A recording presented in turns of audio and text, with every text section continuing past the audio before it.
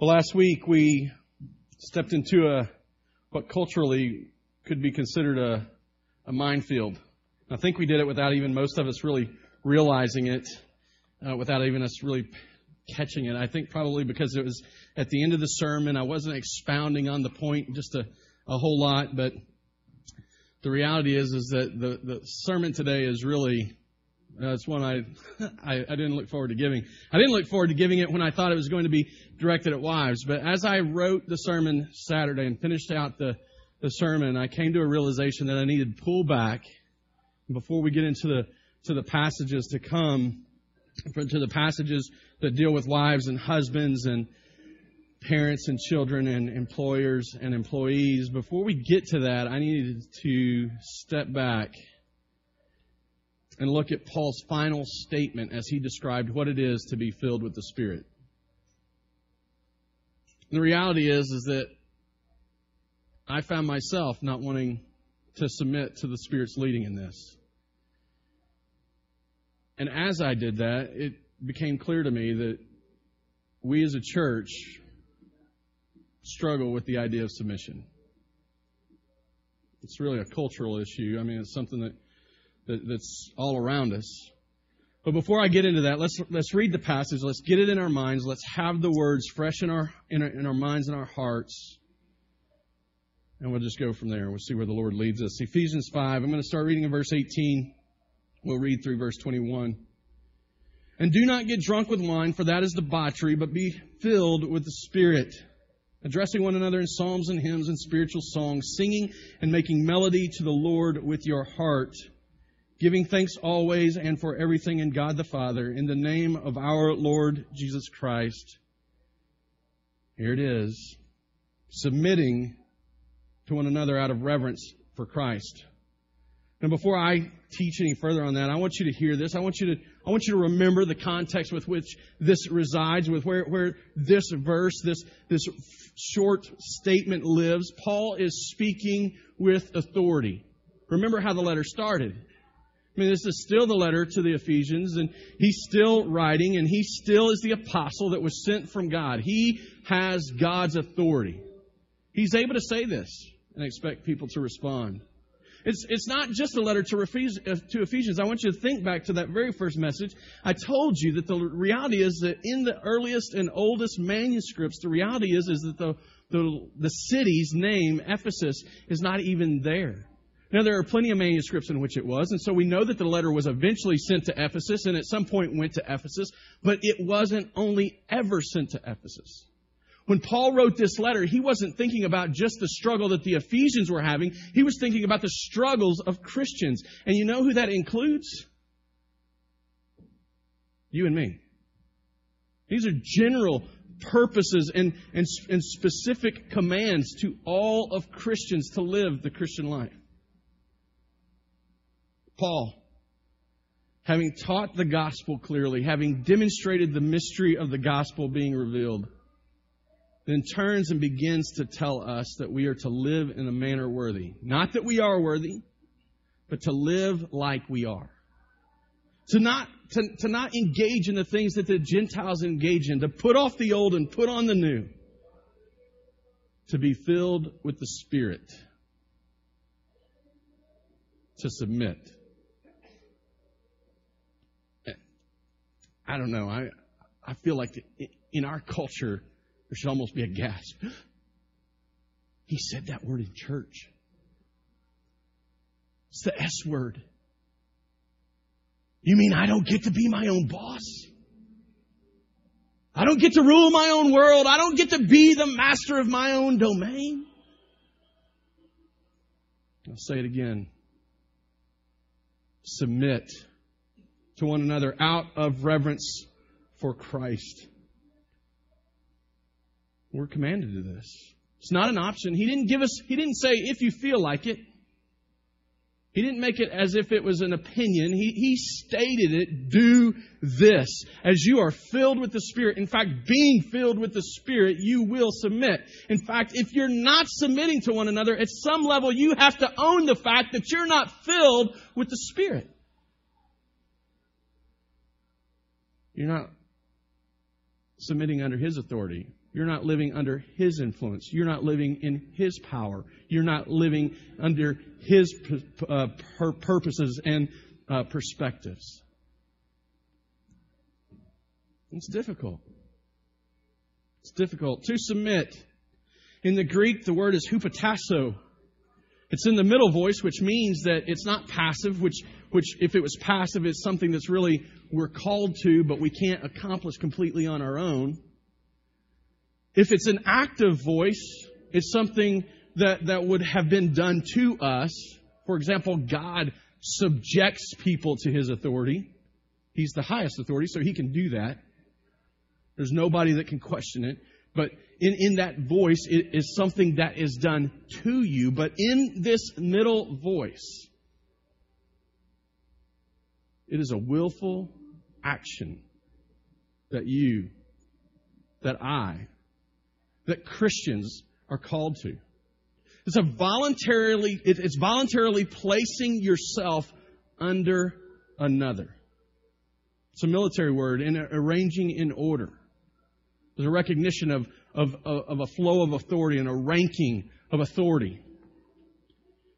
And He doesn't say, you who are the lowest, submit. He says to every Christian, submit. Now, I'm going to step back just a little bit before we go any further, and I'm going to strive to encourage you. If you're here today and you're not a believer, I'm going to help you. I don't want to call you to this submission. If you've never trusted in Christ, this submission to the church, to Christians, to one another, it doesn't apply to you yet. Paul is talking to the church. He is saying Christians willfully recognize the interests and needs of others as more important than your own. He's saying Christians, quit trying to get your own way, but work just as hard as you do for your own way for another's best interest. He's saying Christians, give up your own will, give up your own selfish desires, give up your own perspectives so that we together, hear it, so that we together can live in God's will. So that we together can live under His authority.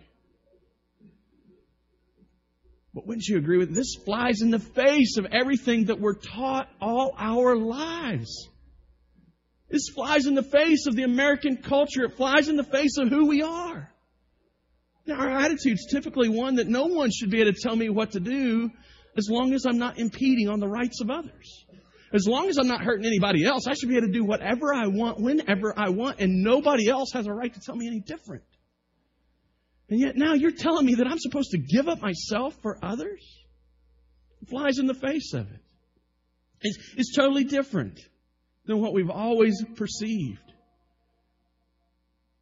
You see, in fact, the reality is that this idea of submission in our culture, in our context, this idea of submission is connected with ideas of weakness, with perspectives of weakness. If you submit, you're weak. You get taken advantage of. You become a doormat. In fact, we attach submission to being less worthy or less valuable. Why would we want to submit anything? The people who aren't in charge aren't as valuable as the people who are. The people who don't fight for themselves and make a way for themselves, they're overlooked and discarded. Why would I want to submit? It's a lie to think that we can make a way for ourselves, but we still believe it. Even in the church, even amongst God's people who are indwelt by the Holy Spirit, even here we struggle with submitting. Now, before you tell me, well, no, really, I submit. I don't have a problem with submitting. Let's just do some exercises. Let's just figure this out and let's see. How many of you speed? And I'm not talking just a lot. I'm not talking like 20 or 30 miles an hour over the speed limit. I'm talking you feel okay with speeding by 5 or so miles per hour because you know that the cops don't care about that. Right? Most of us. There's a few that won't. But we do that, right? How about, have you ever taken a pen or something that's inconsequential really from your work or from a friend of yours or from someone that owned it, something that that didn't belong to you? Have you ever taken anything that didn't belong to you? Now, I'm not talking about Grand Theft Auto, or I'm not talking about anything like that. I'm talking about just something that's small and inconsequential. You ever taken a stamp that's not yours? Let somebody else pay your postage for a change? Speaking of mail, have you ever received a letter in the mail that was not addressed to you and you thrown it away? I can't tell you how often it's being recorded, so I shouldn't tell you how often I do that. This building gets a lot of mail that doesn't belong to this church. I throw it away all the time. I threw away a piece this morning. These are really inconsequential, really small things, right? But every time we take a rule that has been made and is a law or something that we know that we're to obey and think, oh, you know what? It's not a big one. I can let that one go. That's a demonstration of you not being willing to submit. You're fighting against it. Well, those are pretty small, pretty inconsequential. I don't think that's really what Paul's talking about. So let's just get a little closer to home. Let's get a little more intimate. How many of you show up regularly, maybe even weekly? Expect the church to be there for you when you struggle, but yet you won't join us in covenant with us. How many of you show up weekly, show up regularly? Enjoy the benefits of what God's doing among His people here. But yet you are not serving in any form or fashion. You come and take, but you don't serve. How many of you come and enjoy the things that God is doing, but never give a dime to support the work? Sitting in a heated building in the winter and a cool building in the summer. Enjoying not having to load in and out of a school every week. Remember those days?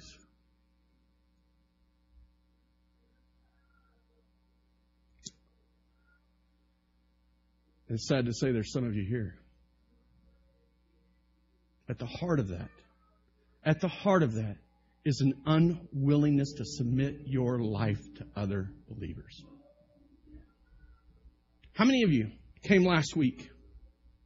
You heard the call, the command of God to be filled with the Spirit, to live your life as a blessing to His people, to sing songs to one another, to speak in psalms and hymns and spiritual songs to one another, to honor God with music from your heart. How many of you heard the challenge to live with a grateful attitude in all you do and to submit to one another? And you heard the triple dog dare. You read it in your inbox this week, but yet you didn't do it. How many? There is a lack of willingness to submit to one another. How many? How many of you are here? You regular attenders, you come weekly, come often, but you show up on Sunday, but you refuse to involve yourself in the life of the church past Sunday. That you won't involve yourself in a community group so that you can dig in and do life with other believers. How many of you that this is the only experience of God's people that you have week to week? How many? And lest we stand on our high horse, those of us that are members of a community group, how many of you really submit to the people in your group? I'm going to meet with this community group leaders today, and it's not just me. Dave's the elder of that. He's going to lead the meeting. But I'll be there. They've not asked me to say this. In fact, they might get upset if I say it because it's going to put them in an awkward position the next time you meet. But you know the number one struggle that they face? It's not loving you. They love you. They desire the best for you. The number one struggle they face is not setting aside time for you and showing up every week and making sure that they're there. You know, the number one discouragement that we hear from our community group leaders is that they prepare and they study and they're ready to discuss the truths of God's Word.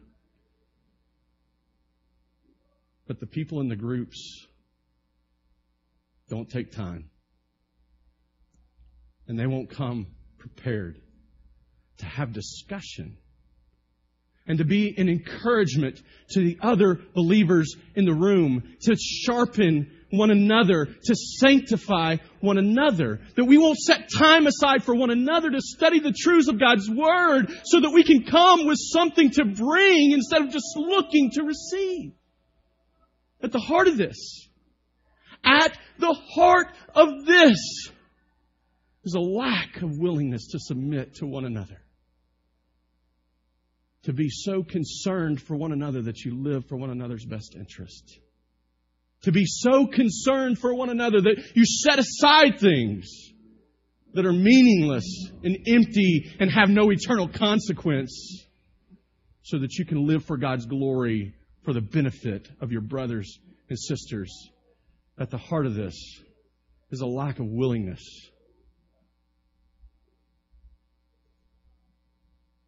to submit. Now, I'm not trying to single anybody out. That's not my intention. I'm not trying to even... I don't want to make this too heavy. Although I know there's awkwardness in the room right now. I'm not immune to that. I know that this is a difficult issue. I just want us to own it together. Let's just be real with one another. Let's just own it. I don't like to submit any more than you do. I've already admitted to mine. You can admit to it. You can freely admit this. And you know what the reality is? Because I believe this church is a great church that recognizes the grace of God, you will still be loved. There are people still striving to love you in spite of it. There are still people serving you in spite of it. But let's own it. We are fallen and we don't really care as much about others as we care about ourselves. It's the truth, isn't it? You're in good company. Adam and Eve had the exact same problem. Is that who you want to stand with in the end? You know, Eve, she was deceived. She was lied to. Man, that fruit looks good. And it's going to make me like God. Man, that sounds amazing, doesn't it? I'm going to be like God. That sounds like a way better plan than ruling and subduing the earth. Sounds like a way better plan than filling it, being fruitful and multiplying. I just want to be like God without even recognizing it. I think with complete ignorance, probably. Just being deceived and wanting the fruit, wanting to be like God, she decided she was better. Her plan was better. She was no longer going to submit to a God who was keeping something from her. Well, Adam, man, the Bible tells us he was there. And he was with her. She didn't want to be alone in that. You know, it's like, I'm going to go my own way, but I don't want to go by myself. Hey, Adam, would you eat this with me? Adam didn't submit to his wife. Didn't concern himself with her best interest. Didn't submit himself to her biggest need in that moment. He didn't stop her from eating. And he definitely didn't submit himself to God's plan, all that God had said. And because of that, we're in good company. The reality is that there has never been a person that lived, except for Christ, that ever cared about somebody else more than themselves. Brothers and sisters, we, with a lot of humanity, don't want to submit. But that is exactly what Paul calls us to. It's exactly what he commands. So how in the world do we do it? How in the world do we get there? How do we see this fulfilled? How do we obey this command? We are, to the very depths of who we are, we're broken in this way. Aversion to submission is more than a contextual issue. It's not just a cultural issue. It is a heart issue that we come by naturally and can only overcome supernaturally. We can't blame it on our context or our culture. We can't blame it on our parents or their parents. We can't blame it on anybody. The truth is that we are rebellious by our very nature. To the very depths of who we are, we desire to rule ourselves. We desire to be our own God. We have not been equipped for this, though. And it's only ever going to cause us heartache. And the harder we try to rule ourselves, the worse off we'll be. But God has His answer. He has the answer. He's made provision for us. He's done the unthinkable. The one who said, "Let there be light," who existed always, who was there before the foundation of the world. The one who sees the beginning and the end. The one we call the Alpha and the Omega. This one who was the Word, and in the beginning was with God, the Word who was God. This one who was the Word that became flesh, came and dwelt among us. And He submitted Himself as a servant for us and to us. The God of the universe came to serve you. That should blow your mind.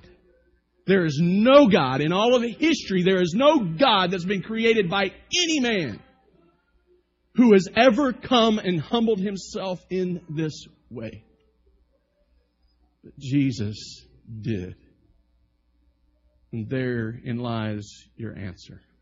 I just want to show you this in Scripture. I want to walk through a few passages of Scripture so that you see it and can begin to get it more clearly than what we just simply see in this one phrase in Ephesians. In Mark chapter 10, verses 43 through 45, John and James, the brothers, the sons of thunder, as they're called, they are they're debating, they're wanting to be the greatest, they're wanting to be at the Father's right, or they're wanting to be at Jesus' right hand. They're wanting to be honored. And they're discussing this. And Jesus hears it and He's like, "Man, you guys don't get it. Gentiles, when they have authority, they lord it over one another. But it shall not be so among you. But whoever would be great among you must be your servant. Whoever would be first among you must be slave of all." Is that titles you're going to claim for yourself? Not naturally. "For even the Son of Man came not to be served, but to serve and give His life as a ransom for many." We are preceded by a God who serves and calls us to this very thing. John 13, it's the Last Supper. Judas has not betrayed Jesus just yet. There's things going on. There's stuff happening. Jesus, knowing that the Father had given all things into His hands, with full knowledge of who He is, with full knowledge of the authority that He had, with full knowledge that there was going to be a cross in His very near future, with full knowledge that He was about to be betrayed, with full knowledge of all the events, He rose from supper. He laid aside His outer garments and, taking a towel, tied it around His waist, and He poured water into a basin and began to wash the disciples' feet and to wipe them with the towel that was wrapped around Him. The God of the universe, who wrapped Himself in flesh, took on the role of the lowliest servant. And we know that it was an affront. We know that it was a problem, because if you read just past that, Peter is like, "Whoa! Jesus, wait a minute. Don't do that. You can't wash my feet." He's shocked by it. After a little bit of discussion and correction, Jesus looks at his disciples, and in verse 13 he says, "You call me teacher and Lord, rabbi and master." Teacher and master. That's what those two words are. And you are right, for so I am. If I then, your Lord and teacher, have washed your feet, you ought also to wash one another's feet. For I have given you an example that you should do just as I have done to you. Truly, truly, I say to you, a servant is not greater than his master, nor is a messenger greater than the one who sent him. If you know these things, blessed are you if you do them. He's not calling us to sit down and wash one another's feet specifically. He's calling us to be willing to get ourselves dirty and be demeaned in order to serve one another. Let the Lord bring you honor. Let your action demonstrate your service. See, that's what He's calling us to. Our identity is secure in Christ. We are saints. We are chosen. We are adopted children of the Most High God. Let that be the source of your joy and your peace, and let your action be sacrificial, selfless service, he says. One last passage, Philippians 2, 3 through 8. Do nothing from rivalry or conceit. You understand what that means? Don't do anything in a sense of competition or to make yourself look better than your brothers or sisters. Don't go looking to serve yourself.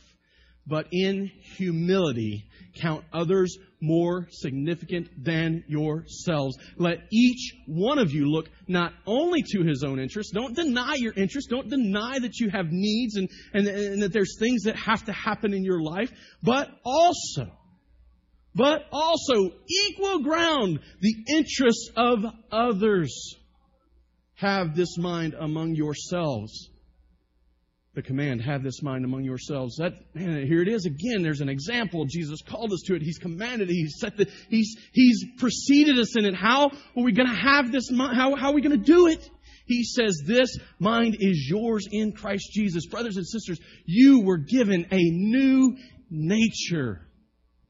You are no longer the same as you used to be. You are now children of the light. You no longer walk in foolishness. You have the wisdom of God. You no longer are slaves to sin. You are slaves to righteousness. Brothers and sisters, you are a brand new being in Christ. That's the teaching of the Scripture. And in this new creation, you have the mind that is able to sacrifice, to serve, which is yours in Christ Jesus, who, though He was in the form of God, did not count equality with God a thing to be grasped, but made Himself nothing, taking the form of a servant, being born in the likeness of men, and being found in human form. He humbled Himself by becoming obedient to the point of death, even death on a cross. He was so serious about it that He allowed Himself to be beaten and mocked and murdered. That's the example. He's calling us to pour ourselves out for one another. And He is telling us that we have this ability in Christ Jesus. Hear these words. Let them sink in on you. Let them wash over you. Let God's Spirit fill you with them and inscribe them on the depths of your heart. Let the Word of Christ dwell in you richly. This is His Word. Listen, this is not just some statement made in passing. It's not a blip on the radar of this letter to the Ephesians. This is the eternal God humbling Himself and then calling us to the same humbling of ourselves for the good of others. Submission of our own will for God's glory and the good of others. Listen, it is the intended default position of every believer. It's the teaching of Scripture from start to finish. It's the expectation of your Savior. It's the result of the Spirit's indwelling and ongoing presence. Here's the truth. Here's the rub. You and I actually work against this because we don't like to submit. We have to actually oppose the Spirit. We have to rebel against His will. We have to grieve Him. We have to quench Him. We have to look away from Him. Oh, submission, that's for somebody else. It's not for me. You see, this is the reality of what Christ has done in us through the power of His indwelling Spirit. This teaching is connected to the command to be filled with the Spirit. This phrase is connected to that because the reality of the outcome of the Spirit's work in you is submission to one another. Until we submit to God's authority by submitting to one another out of reverence for Christ, until we submit to God and others, we will be individual Christians competing for God's blessing. Everything else will be done out of rivalry and conceit. Brothers and sisters, you have been given a place at the table. You have been invited to the feast of your King. You no longer have to scavenge for scraps in the trash can out back. Come in and take your seat. Live in the abundance and blessing of the Spirit. You don't have to fight for it. And believe it or not, there's more than enough to go around. We will all be satisfied. We don't have to fight and compete. We're not in a rivalry against one another. We get to serve. And you'll never run out of energy and power and strength to do it because the Spirit lives in you and empowers you for it. We don't have to be those individuals anymore. Until we submit to God and submit to others, we will only be able to imagine what could be. Oh, you can read the Bible stories all day long. You can hear about His power, and I can come to you with emotional cries. But until you submit, it's only going to be theoretical. But by the power of the Holy Spirit, when you follow this command, He will fill you. And what you have heard in theory, you will know in reality. Until we do this, this is where we're at. For many of us, for most of us, it's the thing that holds us back from going any farther in the Lord. When we submit to God by submitting to one another out of reverence for Christ, when we submit to God by submitting to one another out of reverence for Christ, we will become a church that experiences being filled up by the Spirit. When we set ourselves aside, when we pour ourselves out, as an act of worship to our Savior for the good of one another. That's when we'll know what it is to be filled by the Spirit. We will be a church that knows the beauty of life on the other side of this command. We will be a people who know the power and the grace of our God, who know the breadth and length and height and depth of His love, or at least are catching glimpses of it that no one else is seeing because they're too stuck in their own pursuits of joy and happiness. Until we surrender, until we submit, we're stuck. When we do, the power and the promises of God will become a reality that you will never see coming. Practically speaking, let me deal with this quickly. How does this work out? Mutual submission. Let me start with some it's not statements. Mutual submission does not mean you never say no.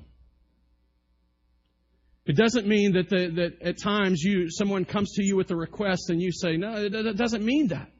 In fact, sometimes the very best thing you can do for someone is say no.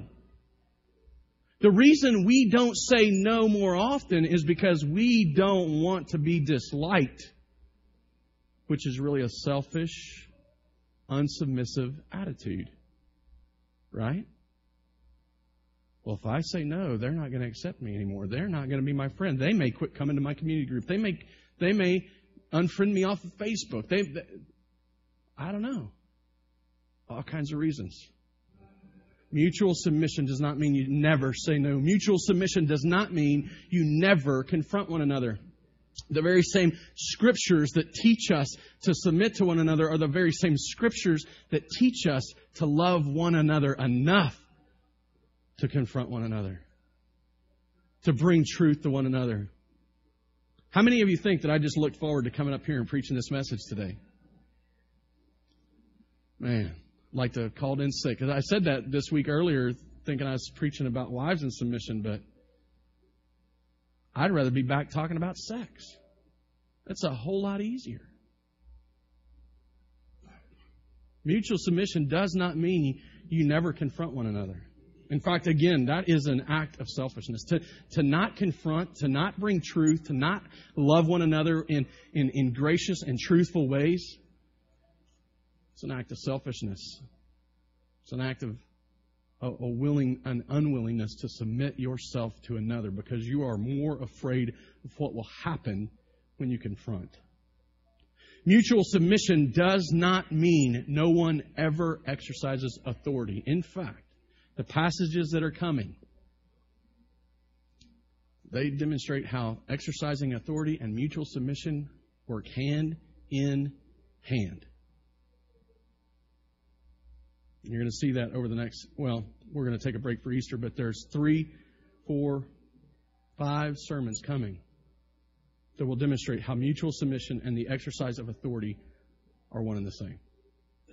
And I just thought of this. I'm just going to say it quickly. It's not on the screen. Mutual submission does not mean making yourself so busy in the church that you can't do something to the best of your ability. So I think there's people that have that tendency. Why do you make yourself so busy?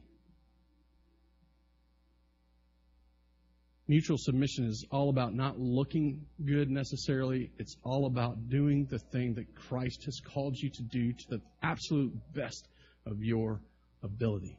Willing to give up some of yourself for the good of others. Mutual submission mutual submission does mean that we voluntarily live with one another's best interests in mind in obedience to and honor of Jesus. We live for the glory of Christ and the good of others. That's mutual submission. Brothers and sisters, that is what you are called to. Brothers and sisters, that's what God's Spirit is empowering you to do. Brothers and sisters, that's what you are now responsible to do. And I just want you to think of one last implication. Think of how different this will look for the world when we get it right. God's power and His grace so real and tangible that when a person walks through these doors, they experience it.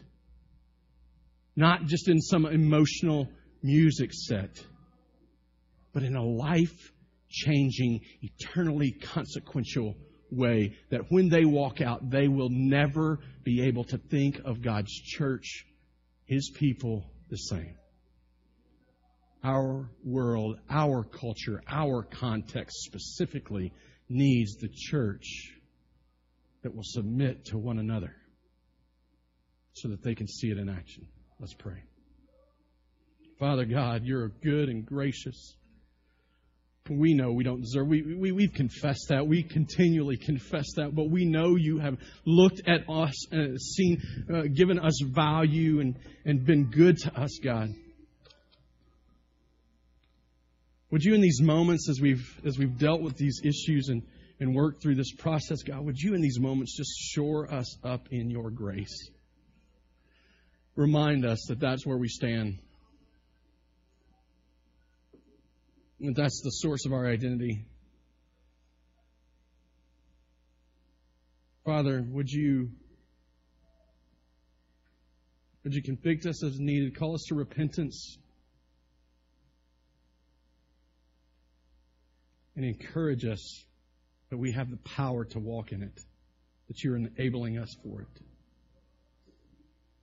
Father, if there's one here today that's never trusted in you, that's never believed in you, would you not hear them a law to come and obey, but would you allow them to hear your heart, your great love for your people, your great provision for our failure, and the great hope we have to be able to sit at your table, to enjoy the abundance of walking with you. It's all these things I pray in Jesus' name. Amen.